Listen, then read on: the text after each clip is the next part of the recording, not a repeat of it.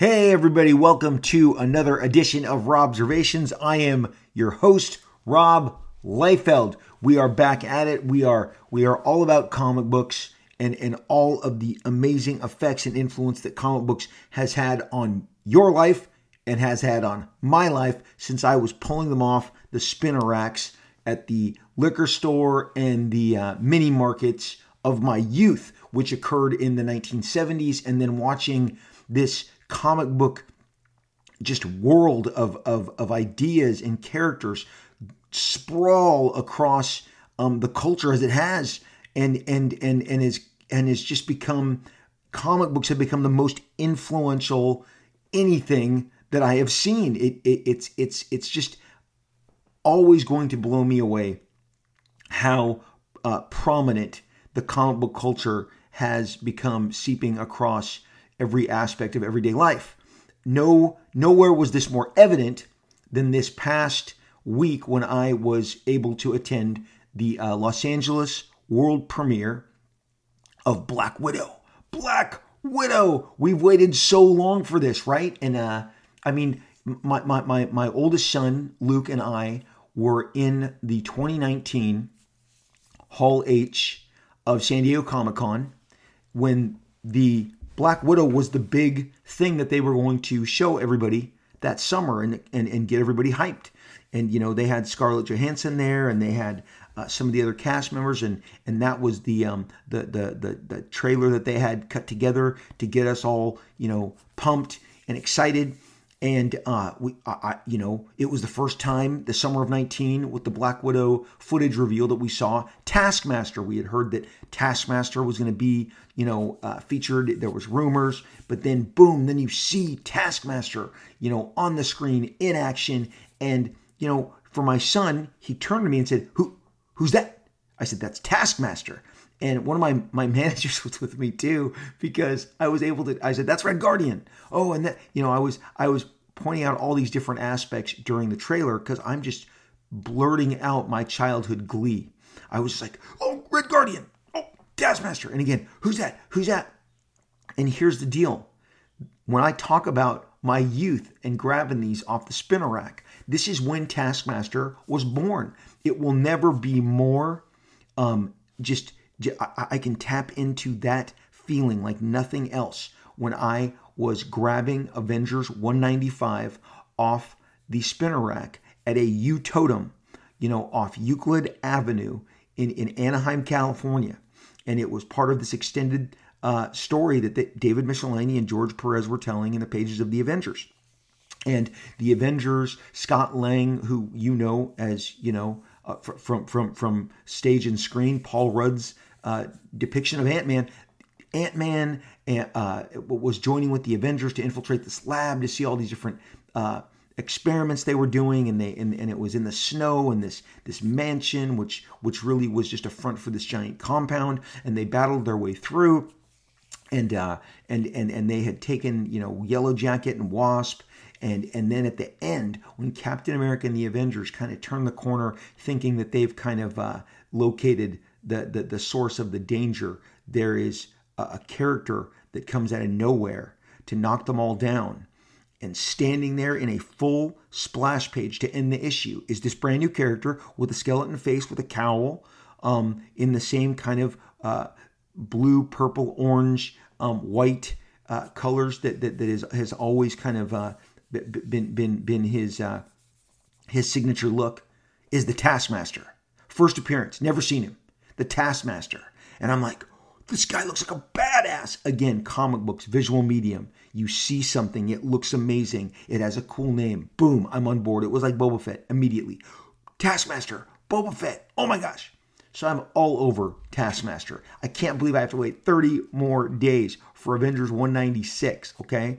But I remember, again, turning that corner, because again, I had to, when you entered the market, you walked all the way straight to the very back magazine racks, and then you turned right, and then they had they had a shelf, several shelves of comics, and that's when I was like, oh, there's the Avengers, and there's whatever X-Men, there's whatever big revelation I was going to find. Again, I cannot tell you how much I appreciate the fact that there was no previews catalog for me to look for back in the day. I understand the previews catalog is a huge tool to help retailers get a leg up on everything that they're ordering. And I understand that it tells you nowadays it's so specific. Cover A, cover B. For those of you who are just like, what is the previews catalog? So there used to be several. The distributors all put them out. Now there's only one distributor that we have interacted with these last 30 years, really 25, 26 years. But Diamond's been around a long time. Diamond Previews Catalog is like a monthly Sears catalog. When you were a kid, you looked through the Sears catalog to see what gifts or which clothes you wanted to buy and what was going to be available. Sometimes they weren't out in the stores yet, but you got it 3 months in advance to know what you could get for the holidays. Kids of the 70s lived off that Sears catalog because it showed you what Star Wars, Star Trek toys, Micronauts, Shogun Warriors, Godzilla, Planet of the Apes, whatever toys and toy sets that were going to be available, you found through these photos, in the Sears catalog. And I would get my dad's magnifying glass so that I could see the pictures bigger. Again, there's no scanners. There's no way to enlarge the image. If you got the Sears catalog and it was the size of a magazine and that picture of the Planet of the Apes playset was a wee small, you would go and we had these giant magnifying glasses and I'd be like, yeah, I'd get that magnifying glass and I would see the image as large as I possibly could. But in the case of comic book catalogs nowadays, they because of a blurb that something is coming and that something is maybe more special than you're prepared for it to be, or maybe they've told you it's special and it turns out that it's not. I mean, a lot of it is weighing expectations. In my youth, the Taskmaster appears in 1980 in this Avengers run that appears in the spring, summer of 1980, okay?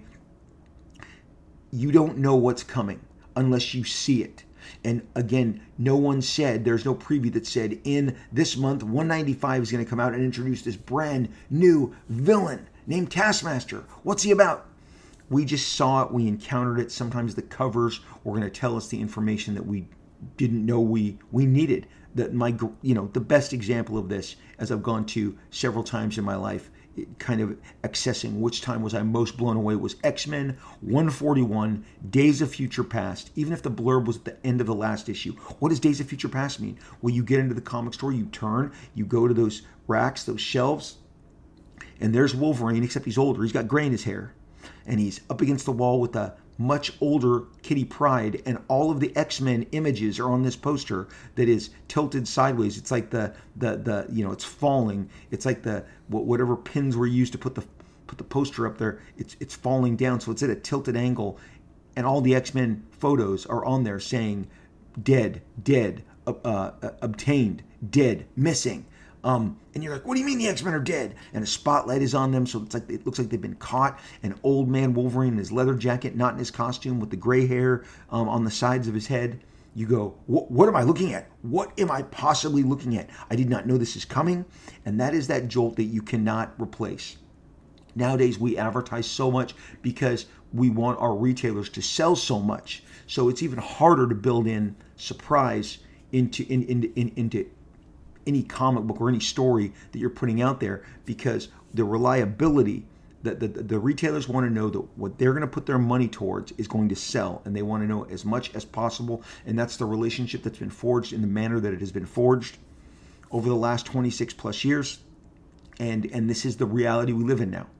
But Taskmaster, nobody saw coming, much less this killer cover that featured the Taskmaster. He has a shield, he has a sword, he has Buccaneer gloves, Buccaneer boots, he has chainmail. This is actually also a prototype for what George would then go do 6 months later in the Titans with Deathstroke, because this is George's last run on the Avengers. This 194, 195, 196, 197, 198, 199, 200, 201, 202. This is it for George. He leaves. He's done. He doesn't do all those. Carmen Infantino does one of those in there, but for the most part, George leaves with 6-7 issues of the Avengers, and he's gone. He's crossed the street. He goes to DC Comics, and in the second issue of the Titans that he is relaunching with these new characters, Cyborg, Starfire, and trust me, it taps into that X-Men energy that DC did not have. In that second issue, there's Deathstroke, and he has Buccaneer gloves, and he has Buccaneer boots, and he has chainmail, and he has a sword. And I've talked to Tim Miller, the director of Deadpool, about this. When it's like, Deathstroke was George going, I should have kept some of that Taskmaster juice in my back pocket, because the design element. Take away the sword. You cover up their heads from the shoulders down. Deathstroke and Taskmaster, co-created by the same guy, George Perez. David Michelinie and Marv Wolfman wrote the initial concepts along with him. They are very similar. They have blue and orange, which is not a common color. Blue and orange as a design element, as a color scheme. But Taskmaster comes first on that cover, that Christmas green, which just makes his white, blue, and orange pop, and that great stance, inked by Joe Rubinstein, penciled by George Perez, wielding that sword, that shield, and it says he's looking for men to kill, or who like to kill. It's a great slug line. And in it, we learn that Taskmaster can mimic or duplicate anyone's moves in battle. So you can't get a one up on him. He takes down Iron Man. Captain America. All these great fisticuffs. He's very formidable. He's got his shield. He's got his sword. Let me tell you something. The Taskmaster roars to life on the screen in Black Widow. Little more kind of mechanized design element. Nothing you haven't seen. You've seen how he's going to look in the film. I prefer the less armored version of him that I saw and love in the comic books, but nonetheless, extremely cool, unbelievable portrayal of Taskmaster on screen in Black Widow. And when Taskmaster begins to exhibit the abilities of Taskmaster and throws that wicked shield in a manner that you've only seen Captain America do it before, and kick that shield up and mimic moves that you've seen other heroes in Marvel Universe movies make, but to see him come to life, Taskmaster. And again, we saw him first in this trailer in 2019. And so again, we saw Red Guardian for the first time. The first time I saw Red Guardian was in Marvel, these reprints that they did where he was introduced. John Buscema drew him, in his red and white glory, the Russian super soldier. All of that comes to life on screen in Black Widow, in a movie that is so much better than I ever expected. And I guess what I was leaving out is that summer, Black Widow, that reveal, knowing that they were filming Eternals or coming up with the Eternals, and knowing that there was other things on the Marvel slate, I got to be honest, I was not as excited for Black Widow as I should have been. We had been sold bigger and better for so long with Infinity War, with Endgame, which is that's the summer that Endgame is rolling to its record box office, where we saw all, Guardians, Avengers, everybody unite against Thanos. Oh my gosh, it was so big, blah, blah, blah. That Black Widow, you're like, well, I love ScarJo. I love Black Widow. I love these characters. It's cool they put Taskmaster in there. I love seeing Red Guardian, but still wasn't as amped as I should have been. What I saw it looked like it was promising. And then, literally a month later, Disney holds here in Anaheim every other year D23, which is their big celebration of all things Disney, ESPN, ABC, the entire Disney portfolio, and Marvel gets the key slots every day for whether it was introducing. That's when we met Elizabeth Olsen and Paul Bettany as the stars of WandaVision. Obviously, we had already seen them as Scarlet Witch and Vision, but this is when they came out to announce WandaVision, and we were introduced to Falcon and the Winter Soldier, and this at D23 in August of 2019. They were flexing on TV streaming day. They were flexing on movie day, and on movie day, they had a remote that was taped from the set of Black Widow, and it was the Florence Pugh and ScarJo and David Harbour in a helicopter talking about how they're filming the scene and they can't get out of this scene to make it to Anaheim. It was very funny, but and immediately when I saw that scene that they were filming, that this greeting was filmed from in the movie, I'm like, oh, this is that period of time when they were filming this. So clearly in the fall of 2019 or late summer 2019, they are still filming Black Widow. That footage that I saw was from a jailbreak sequence. So it's like, oh, okay, this is when they were doing that stuff. I mean, again, they were putting this movie together. It was supposed to come out summer 2020. Obviously, got moved because we had this crazy, horrific pandemic. But no Marvel premieres.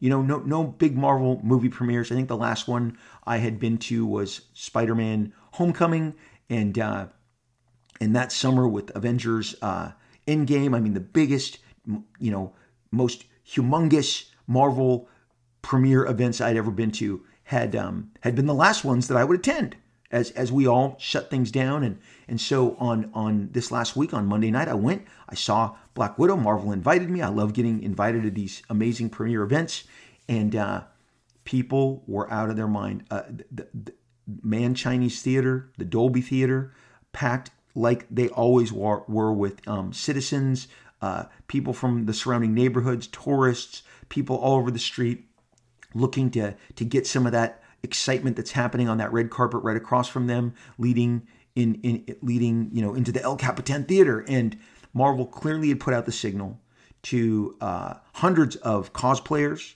and hundreds, of just fans to help celebrate this event. And I could not believe the amount of excitement these cosplayers and their amazing craft. And look, I have been saved by cosplay.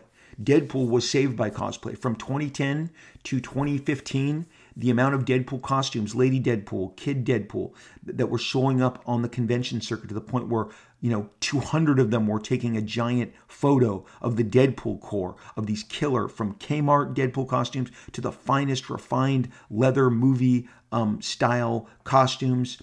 Obviously, 200 people, that's hundreds of katanas and makeshift, prop guns. But Deadpool, I would always thank them. Thank you for putting and keeping this signal out and keeping it burning so bright. Because when you see people dressed like a character, all en masse, crossing a street, crossing a busy intersection in Anaheim on their way to WonderCon, and people go, "Who's that? Who's that?" And people, "Oh, that's Deadpool. That's Deadpool." Before he has a film, before he even has benefit of hitting the screen, that's a huge deal. It's a huge deal.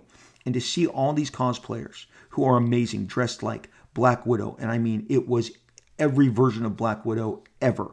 All of the Scarlett Johansson versions of Black Widow were on display at this red carpet, at this fan event. And when we all got packed inside and Kevin Feige came out to introduce Black Widow, the energy was off the charts. It was roaring. That culture that I'm telling you about, that starts at the spinner racks, that starts with Marvel comic books and the words and the pictures by the most talented writers and artists, have created this world that Kevin Feige has, surveyed over and really done the best possible job, holding it all together, giving us the very best versions possible of these comic books that I grew up with. And like I said, when Taskmaster appears and Taskmaster goes through the powers and Taskmaster fights and does all the moves and just to see him on screen is amazing. It's literally the Taskmaster is relentless and is a great foe and is a great Marvel villain brought to life. Avengers 180, 195, 196, boom, on the big screen.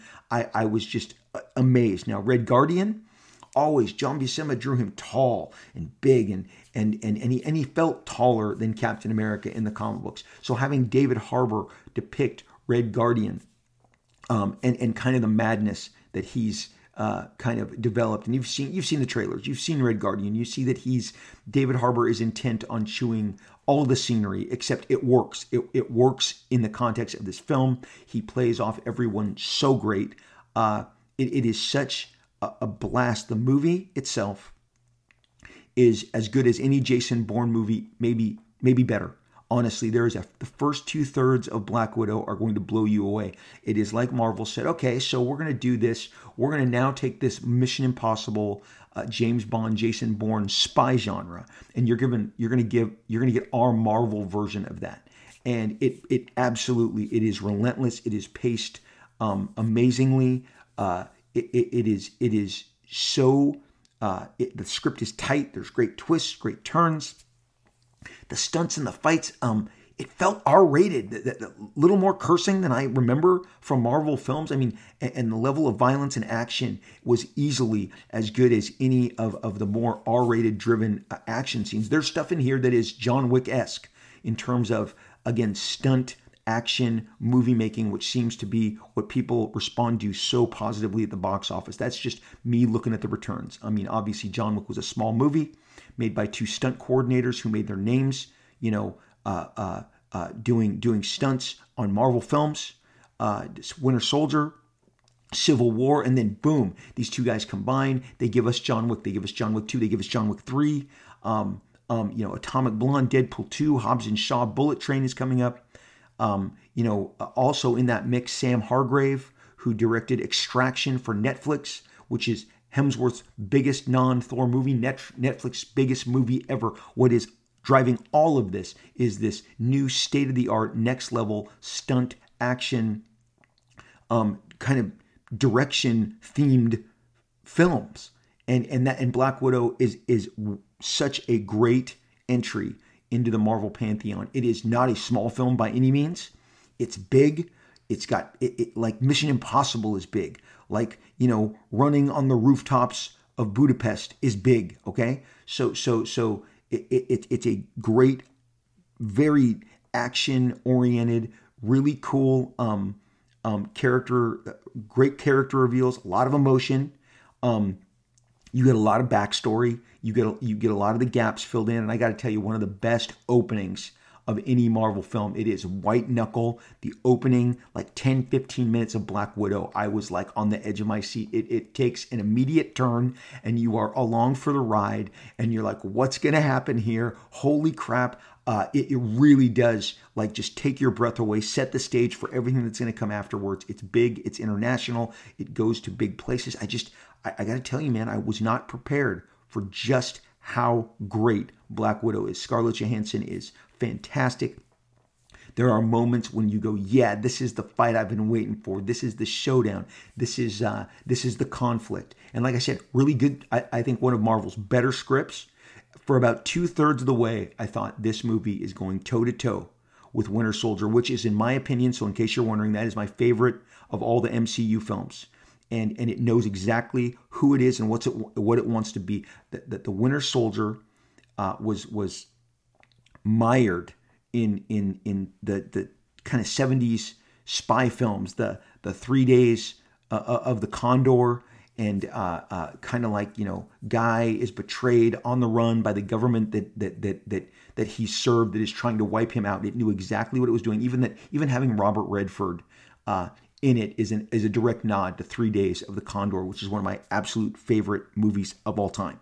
And ask my family, they've been forced to sit through it because it's like it's Robert Redford, movie marathon day with Dad. And they liked it. Trust me. Sometimes you go to the safe place and you show these movies knowing that they're going to give the satisfaction they're going to give. And so Winter Soldier knows exactly what it wants to be. Black Widow knows exactly the movie that it wants to be in. It's very much in that kind of Jason Bourne realm. And again, when these characters are on the run and the consequences are dire and the stakes are high, it's great because we've built this relationship with these characters over so long. Florence Pugh is fantastic. David Harbour is great. Rachel Weisz, the whole cast is amazing. So high marks for Black Widow, but pivoting off to the Red Guardian a little bit and where we're going to head for the rest of the show is the international heroes. And I have done podcasts on the rise of the miniseries. I believe it's in the Secret Wars podcast, but I've done episodes, especially Marvel's very first miniseries, which was Contest of the Champions, which was a reformatting of an Olympic tie-in book they were going to do that fell to the wayside when we didn't participate in the 1980 Olympics. And so they had to reformat it, and it went on to be this huge selling miniseries for them, for Marvel, called Contest of Champions, where they were all set against each other in these adventures. And this is where we met so many of the Marvel international heroes, like the Arabian Knight, and Shamrock, and so, Marvel really kicked the doors open and introduced a whole new world of international characters. I cover it in depth in this other podcast about miniseries that I did, about a year ago. And it's definitely in the catalog. Go through the catalog there. I have covered so many great topics, so much of what you are seeing now, and I cannot stress enough. I opened this about 1980, the Avengers, 195, 196, the introduction of Taskmaster. That late 70s, early 80s era, I cannot stress to you enough. Again, look at the film release schedule right now for Marvel. Shang-Chi, we did one of my first episodes here in season 2 when I came back from our hiatus was everybody was kung fu fighting, about the burst of martial arts comics in the mid-70s and how Marvel took it and ran with it and produced some of not only the best books but some huge commercial sellers. And Shang-Chi is born of that era, 1974. We are seeing Shang-Chi, on the big screen in all his 1970s, original glory, because that is where this concept was born. The Eternals, which is coming with this giant all-star cast, okay, is from Jack Kirby, 1976. That's where he started it. That's where he started to build this giant mythos. And then Black Widow, Red Guardian, Taskmaster, all of this is a huge flex on all of these adventures. From with Black Widow, obviously you're going back to the late 60s, but then you're going into the 1970s when you get into the Taskmaster and some of these elements. But Red Guardian would be the impetus with which they build the Winter Guard, and they expand this Russian superheroes and Russian super team that would appear in pages of Hulk, in Avengers titles, in the Defenders titles. We would see these characters pop up in ROM, and it was Red Guardian, it was Dark Star, it's Titanium Man, it's Crimson Dynamo. I mean, these are these heavy armored, like badass Dreadnought, Iron Man armored guys. But it was the expansion. Did I say Ursa Major? I mean, a guy turns into a giant bear that can go toe-to-toe punching out the Hulk, Ursa Major. I mean, the door that is now swung open with these Russian operatives, these Russian programs, the Russian super serum, and the places they can go. My mind is wandering. And of course, the drive home, I'm thinking about all these possibilities, and I'm sure that they've considered there's this giant catalog of these characters that they can introduce. And as you're listening to this, you're entering into the July 4th weekend, and I was originally going to do a podcast on the patriotic superheroes because I was all caught up in the juice of the fact that I did that pulled off what I call the patriotic trifecta.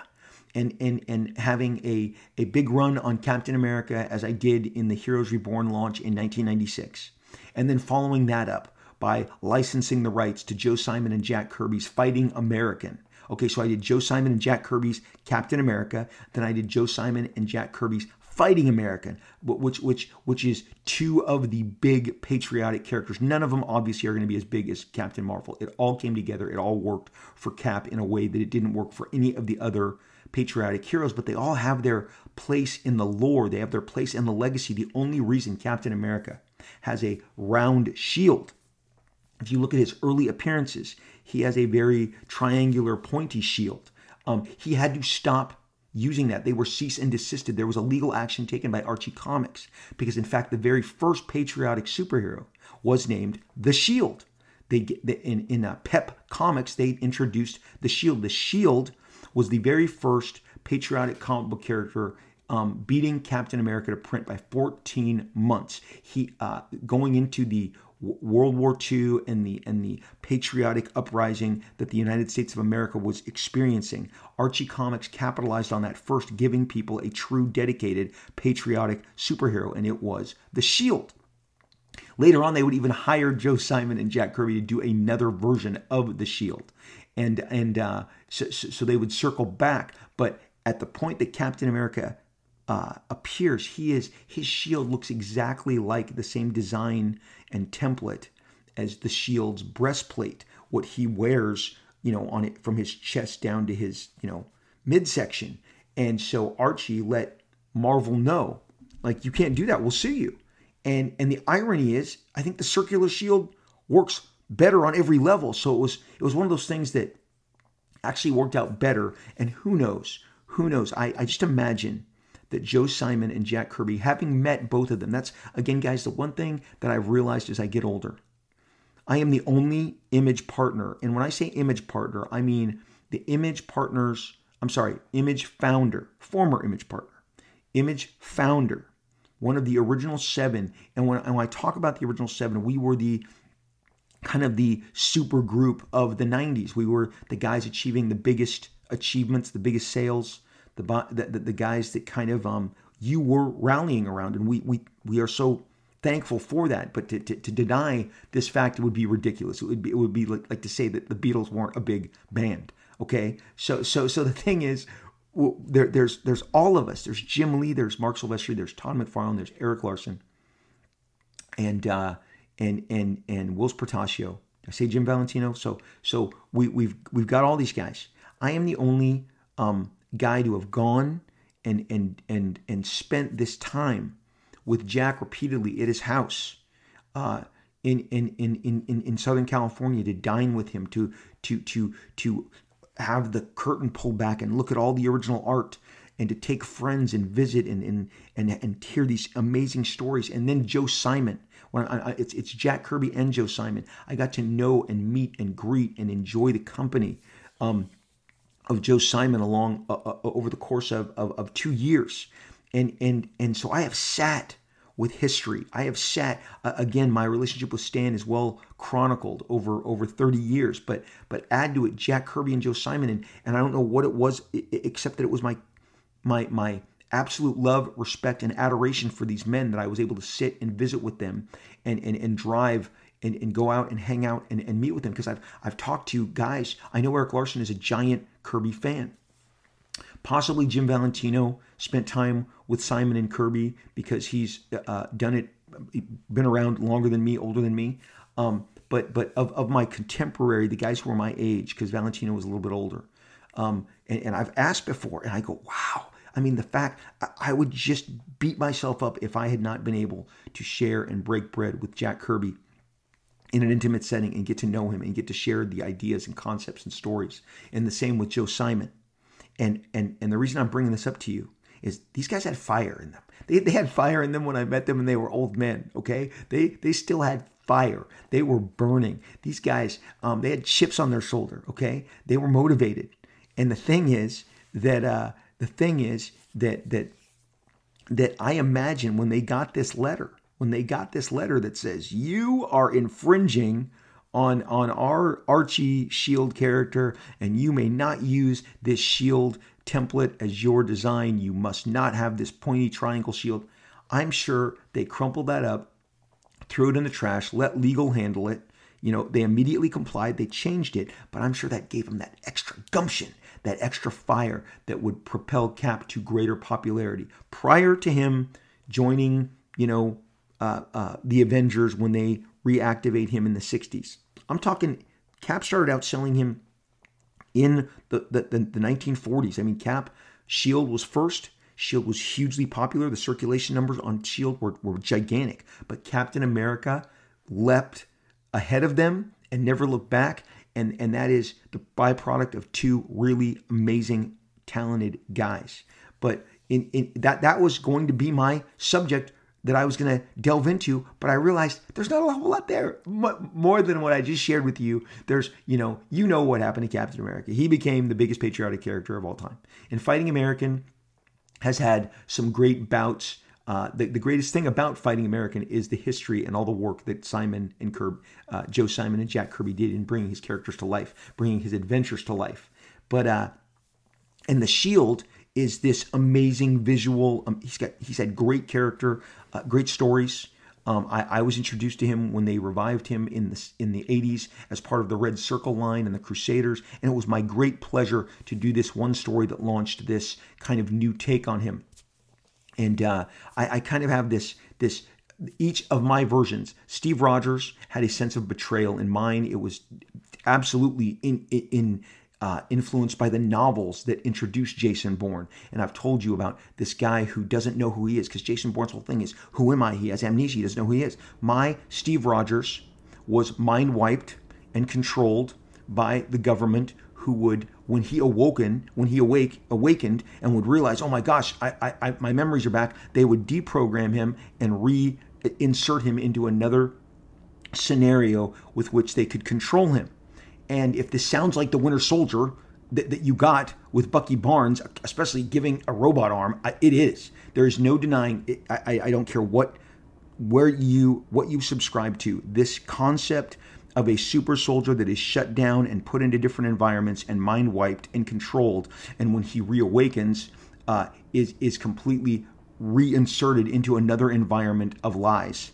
And to keep the control on him. That was the storyline and the big turning point of my Captain America run. That aspect would then be transplanted onto the Winter Soldier character when that character is introduced some 10 years later, a decade later. That is, Born from Bourne. That I'm sourcing where I got it from. And then when I depicted Fighting American, he's a man who feels betrayed. He's a man who feels that his country let him down and has to be coerced back into service because of a dire circumstance. And then in my SHIELD storyline, he was absolutely marked for termination because the program that created him decided that he knew too much.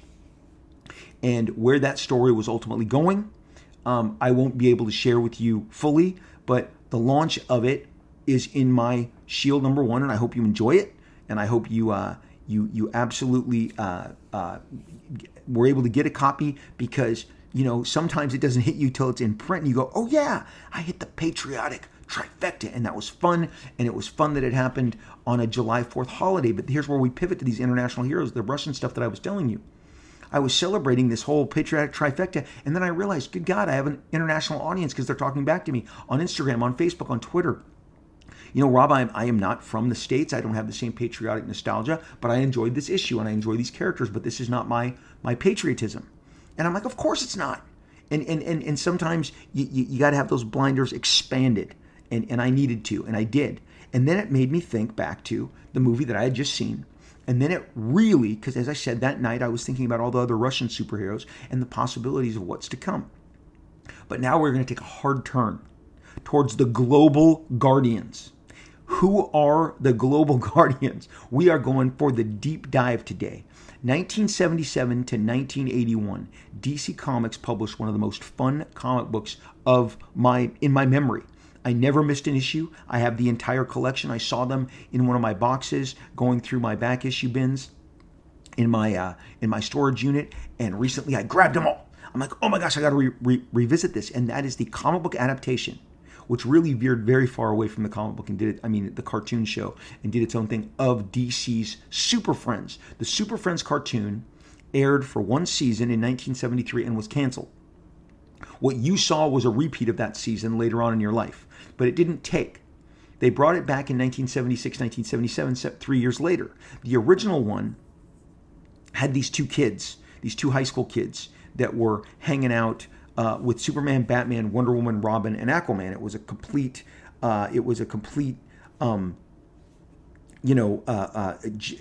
super friendly. That's why they called them the Super Friends instead of Justice League. It was a friendly version of the Justice League of superheroes. And but for the first season, they had these two high school kids, and the high school kids were kind of the audience, surrogate, and it was shoot. That I am totally brain farting on these high school kids, and the I think one was Wendy, and I'm pretty sure that the other one was Marvin, or was that the dog? Anyway, the kids didn't work for me. This isn't important. the bottom line is that when they brought them back, there was Zan and Jaina, the Wonder Twins. They were now the new replacements for the high school kids that I wasn't really caring about, that had no superpowers, that would just kind of accompany the Super Friends on their journey. Well, the Super Friends, when it comes back, goes on an extended run. I mean, Challenge of the Super Friends, the Superpowers toy tie-in season, the Legends of the Super Friends, the Legendary Super Friends. Each season was more exciting than the next. And the Super Friends had great ideas and some international characters. They had Black Vulcan. They had so many fun characters. The Super Friends was kind of like, to my generation, what the X-Men animated series was to yours. It went on many seasons, 5-6 seasons total. It dominated Saturday morning ratings. Again, that first 1973 season didn't go over as well, and they killed it. But I'm so thankful they rebooted it. But in 1977, they did a comic book written by E. Nelson Bridwell and drawn by Ramona Frodone. And Ramona Frodone has such a pretty, simple, but very attractive style. I mean, she draws very attractive faces, figures, terrific storyteller. She is the dedicated artist on this Super Friends book that runs almost 50 issues. I mean, again, it runs 5 years, goes into 1981. But along the way, early on in the Super Friends run, and you can get this entire run in an omnibus that they have, at least the first, not the entire run, the first 26, the run that I'm going to tell you about today. Because the power of imagination is why I am into comic books. I go for comic books for the ideas. And when those ideas are pulled off and drawn better than the other ideas, I like those more. But even ideas, I mean, some of those fun ideas, they just, as you'll see, they breeze in and out of a page, but they capture your imagination. You obsess over them. And this international, DC Comics has an entire set of the most amazing international heroes that you've never heard of. But by the end of the day, you're not going to be able to say that, because you're going to hear about them. You're going to hear about them by the end of today, because I'm about to share them with you. And this is the beginning of the Global Guardians. And I'm telling you, some of the most exciting international heroes I'd ever encountered. And my mind is still piqued by all the possibilities with these characters. But for this 3 months, Super Friends issue 7, 8, 9, because in 7, 8, and 9, these Super Friends, the Super Friends comic book introduces Zan and Jaina, the Wonder Twins, which are aliens who, can use powers in unison with each other. One's a shapeshifter, and the Wonder Twins was I didn't love them, but they were a huge upgrade from the high school kids. And in the comic books, the way they introduced him is that they had overheard a conversation by this alien terrorist named is it Dax? And he is coming to Earth to set off 12 bombs. He is coming to Earth to set off 12. It was Marvin and Wendy. Those kids were Marvin and Wendy, the high school kids that I didn't love. Okay, so one season was enough for me. But this villain this alien villain was coming, and he is going to set off 12 different bombs on different continents across the world that are going to destroy Superman's home. He has a beef with Superman because Superman destroyed his army, destroyed his home planet, whatever motivation this guy needed. But the Wonder Twins overheard him, and so they come to Earth in the course of this story to tell the Super Friends, like, this is going to happen. You have to stop this. This terrible alien conqueror, Grax is his name. Grax is setting off these bombs all over the continent. So there's your framework. It's very simple. This is how we get to all of these international superheroes that we're going to meet. And I'm going to tell you guys, I have been not haunted, but slightly obsessed with these characters ever since they came out. They would eventually unite in DC Comics Presents with Superman under the name of the Global Guardians. Here they're just the international heroes. But because of the 12 bombs, they set up this 3-issue race against time to dismantle all these bombs before they go off and end our lives. And what they have to do is travel to all these different continents. And you are going to meet Seraph. You're going to meet Owl Woman. You're going to meet Rising Sun in the course of this. You're going to meet Jack-O-Lantern. You're going to meet the weirdest one of all of them, in my opinion, is Tutara. Tutara, okay? But you're going to meet the Olympian. You're going to meet the Bushmaster. You're going to meet Thunderlord. You're going to meet the Tasmanian Devil.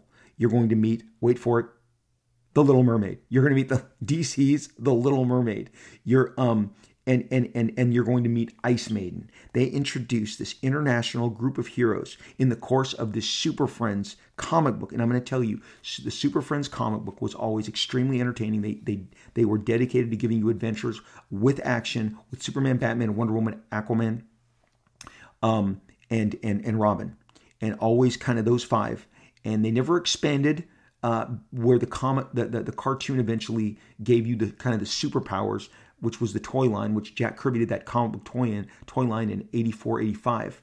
They didn't, the comic book, the Super Friends comic book didn't pivot ever towards that point. They stayed with the core. They would bring in Green Lantern. They would bring in Hawkman. They would have team-up adventures, but they'd have these incredibly original characters and adventures. And these characters, which I don't care about continuity. Continuity is not important to me. Eventually, there's a lot of, this is after Crisis on Infinite Earths. These Super Friends characters, which were introduced years before that, would be added into continuity. Again, I'm giving you that DC Comics presents number 46 is when, notices. DC Comics 46 is when we were receiving the Global Guardians in their post-crisis on Infinite Earths introduction into the DC Comics universe. So that means now they don't exist in this Super Friends realm, which was out of continuity. Now they're real. And some of these characters that I just named off to you, the Seraph, Rising Sun, the Olympian, Little Mermaid, Jack-O-Lantern, they team up with Superman in what they call canon. Well, I'm here to tell you, I don't care about canon. I do not care about canon. What I care about is ideas and these cool characters. And I'm going to tell you about a couple of them. International characters. So yes, I was going to tell you about patriotic superheroes. And I decided, kind of covered that before. If you've listened to My Heroes Reborn 4-part podcast, or you've listened to my Fighting American, you've heard me go in on the patriotic heroes and the patriotic themes and how much I love these characters and what they mean to all of us and the success they've had over the ages. And just because I did this issue of S.H.I.E.L.D., again, the most important part of the S.H.I.E.L.D. I've already shared with you. He changed Cap's shield to an oval, which may have been the best thing that ever happened to Captain America. So these characters that we meet in this 7, 8, 9 of Super Friends, and you can get this in a collected edition. You meet Seraph, the first superhero I had ever encountered that represents Israel. And Seraph wears the mantle of Elijah, which protects him and gives him protection. He carries the staff of Moses, which can do all sorts of wild things. It can elongate. It obviously has extra power when he swings it. He can jam it. He can, strike it into the earth and cause an earthquake. Kind of all of the different miracles that were associated with the things that Moses did. He has the power of Samson. And then, because of his long hair, he has the power of Samson. This is Seraph.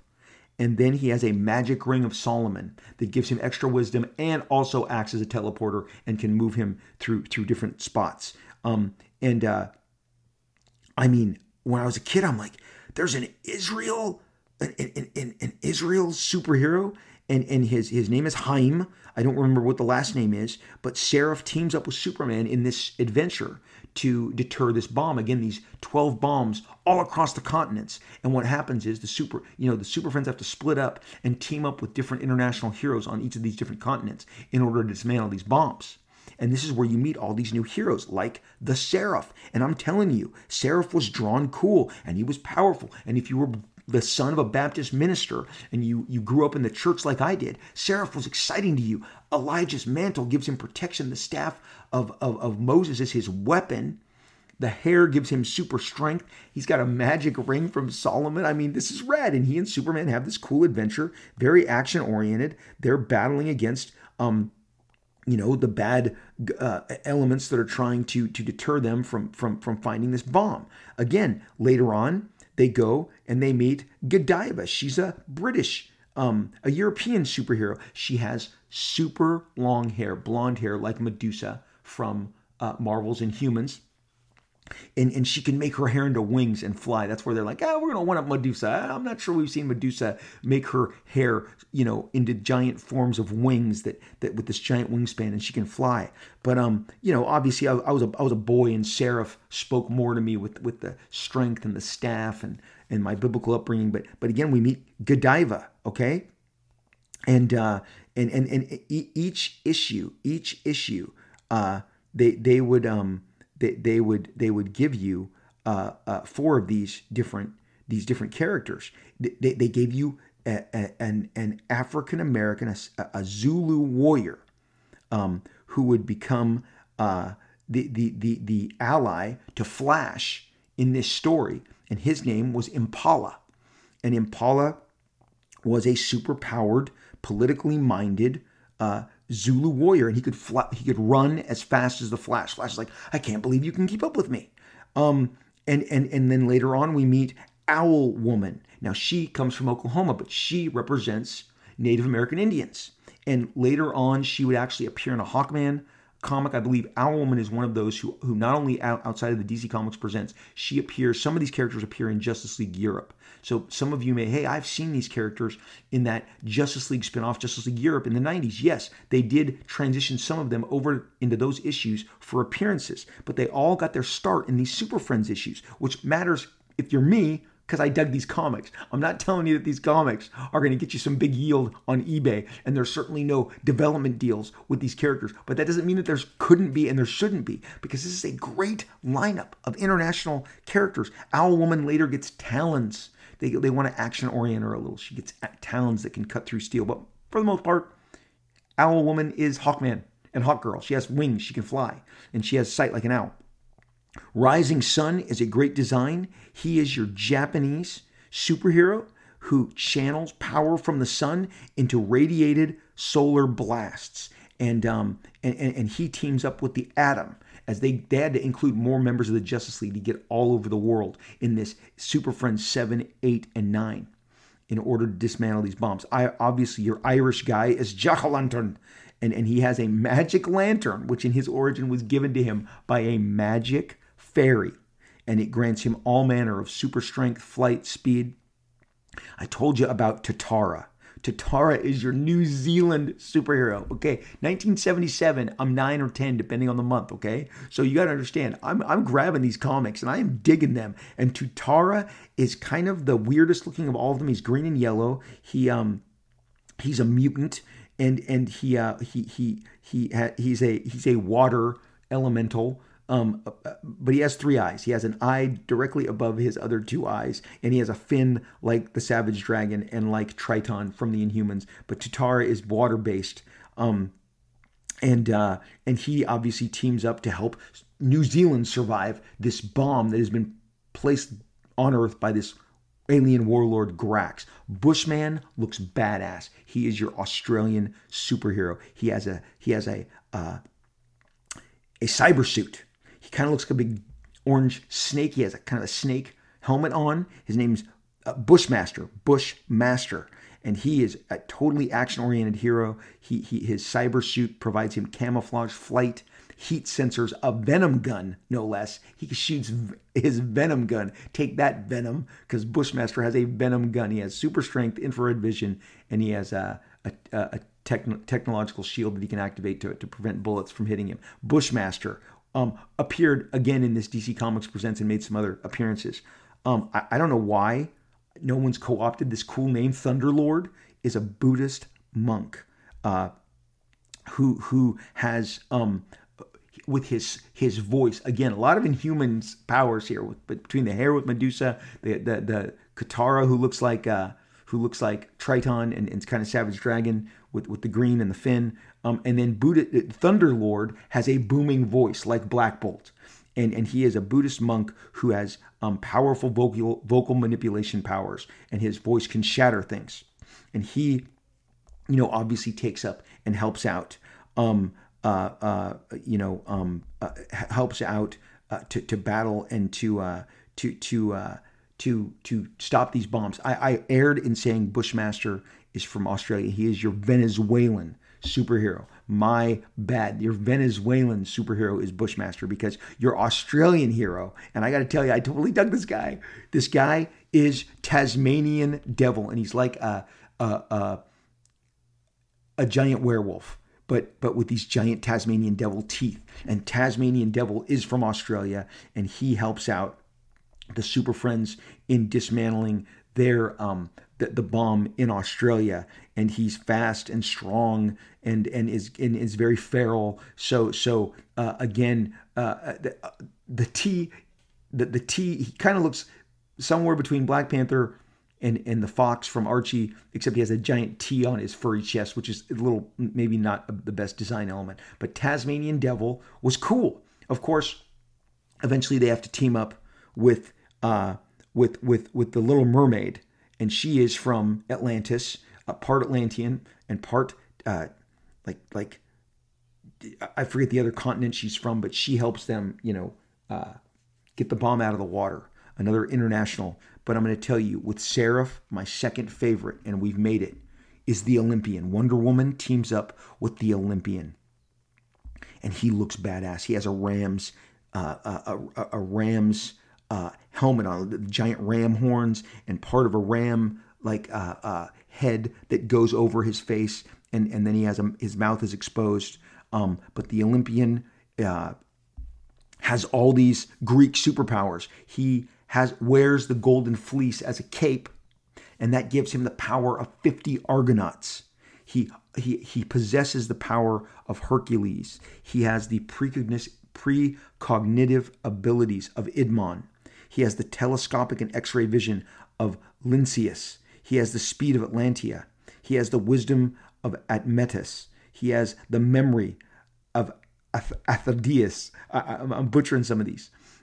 It goes on and on. He has a shape-shifting ability. Olympian and Seraph are two of the most interesting and compelling characters that as a kid, I was like, I need more, I want more. Now, they come back for another adventure in the Super Friends later in their run. But finally, where would you think they would meet a character named Ice Maiden? Well, they would meet her in Norway, where her ice powers help dismantle the final bomb and stave off the threat from Grax. And they have now integrated Zan and Jaina, the Wonder Twins, who have combined to help save the world in this epic Super Friends 7, 8, 9 3-parter, where you go and you meet this incredible international cast, because it just got me thinking all of the great heroes. And I told you weeks back, one of the things about DC Comics, they could conceivably, I'm not saying they will, I'm not saying they should, I don't want them to, but it's scary when you get into those executive suites and you see that they think, well, let's turn the lights off. We have everything we need out of this. Again, everything you saw in Black Widow, the important stuff, was created in the 70s and the 80s. The plot, the concept, Black Widow herself, expanding the Widows later in the 2000s, great, terrific. That was established in the 70s. The Black Widow, Red Guardian, Taskmaster, all that stuff is from a bygone era. The Eternals is from a bygone era. That's work that was done 30, 40, 50 years ago in some cases. And you look and you see in these treasure troves the characters that Warner Brothers could exploit. Would I take a glance at a new Global Guardians, which featured the Olympian and Seraph and the Ice Maiden and the Bushmaster and Tasmanian Devil and the Little Mermaid and Godiva? Yes, I would. I think they're cool. I like international casts. I like international characters. I liked them when they were Marvel. When Marvel had their international teams that would show up and tell, the Arabian Knight, had his scepter and traveled on a floating carpet. It was all the tropes from the original Arabian Nights books of old lore that Marvel just adapted to make an Arabian Night character for their Contest of Champions, and then he would go on and appear in other Bill Mantlo written books like The Hulk and Rom. So I love the international characters. I love them maybe because I haven't seen enough of them. I was on deck at one point to do a Soviet superheroes series late in the 80s, early 90s at Marvel Comics. And I even considered it because how much I loved Ursa Major and Red Guardian and Crimson Dynamo and the Titanium and Dark Star. I love all those characters.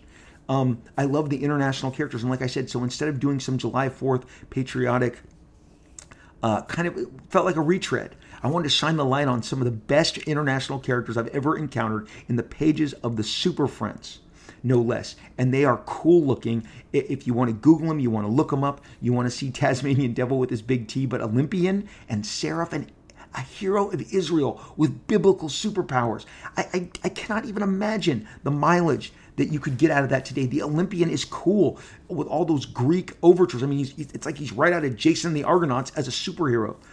Ice Maiden, cool name. Bushmaster, cool name. Tasmanian Devil, you can do something there. These characters all did see some light of day later on. Again, DC Comics Presents is the formal introduction of them coming together under the moniker of Global Guardians. That's DC Comics Presents 46.